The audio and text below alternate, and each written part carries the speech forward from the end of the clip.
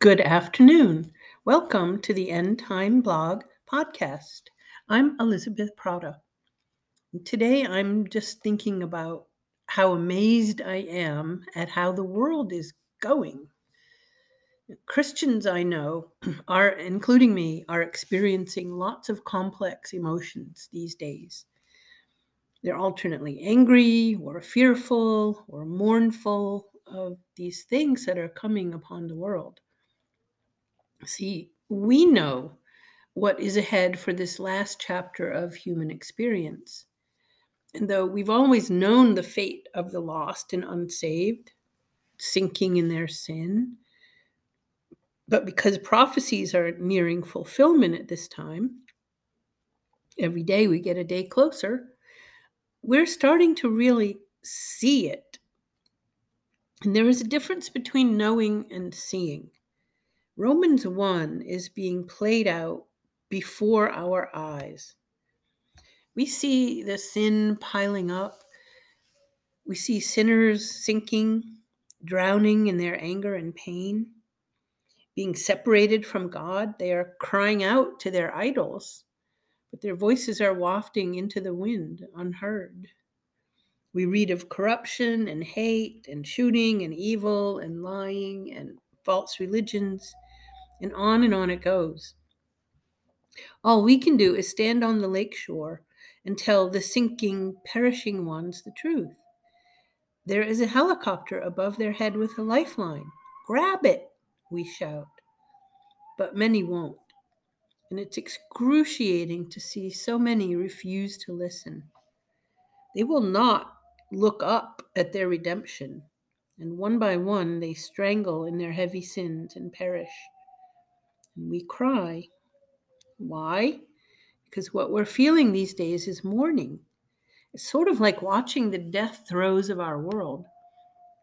We're watching the perishing of souls. We're watching the hardening of the heart by God in real time.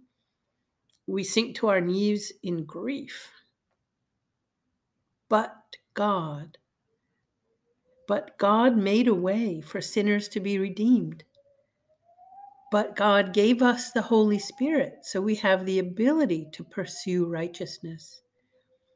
But God gave us opportunity to know Him and enjoy Him and give Him glory. But God sent His Son to die on the cross and be buried, resurrected, and ascended to the right hand of the Father. But God adopted us into His family. We Christians, above all people in the world, have so many blessings. We possess the knowledge and even the indwelling of the Most High God. We're comforted by His promises. But God, in addition to His holiness, also has the aspect of justice. We tend to forget that John the Baptist, the forerunner to Jesus, came speaking not of love and joy and comfort and encouragement. Luke 3:3 says, he first preaching a baptism of repentance for the forgiveness of sins. He spoke of wrath and the coming of Jesus. Luke 3:7 and 16. The gospel of Jesus Christ has two parts, and the second part is almost upon us, His second coming. He could come at any time, or death could come for you at any moment. Are you ready to face the holy God who created you?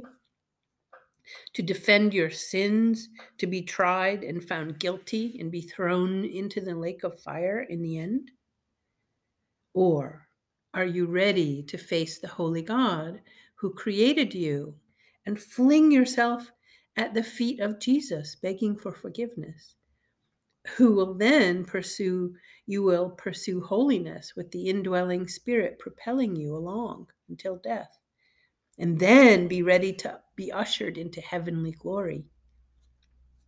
Are you ready to persevere, to continue to do good in the face of darkness and hate? For there is a light at the end.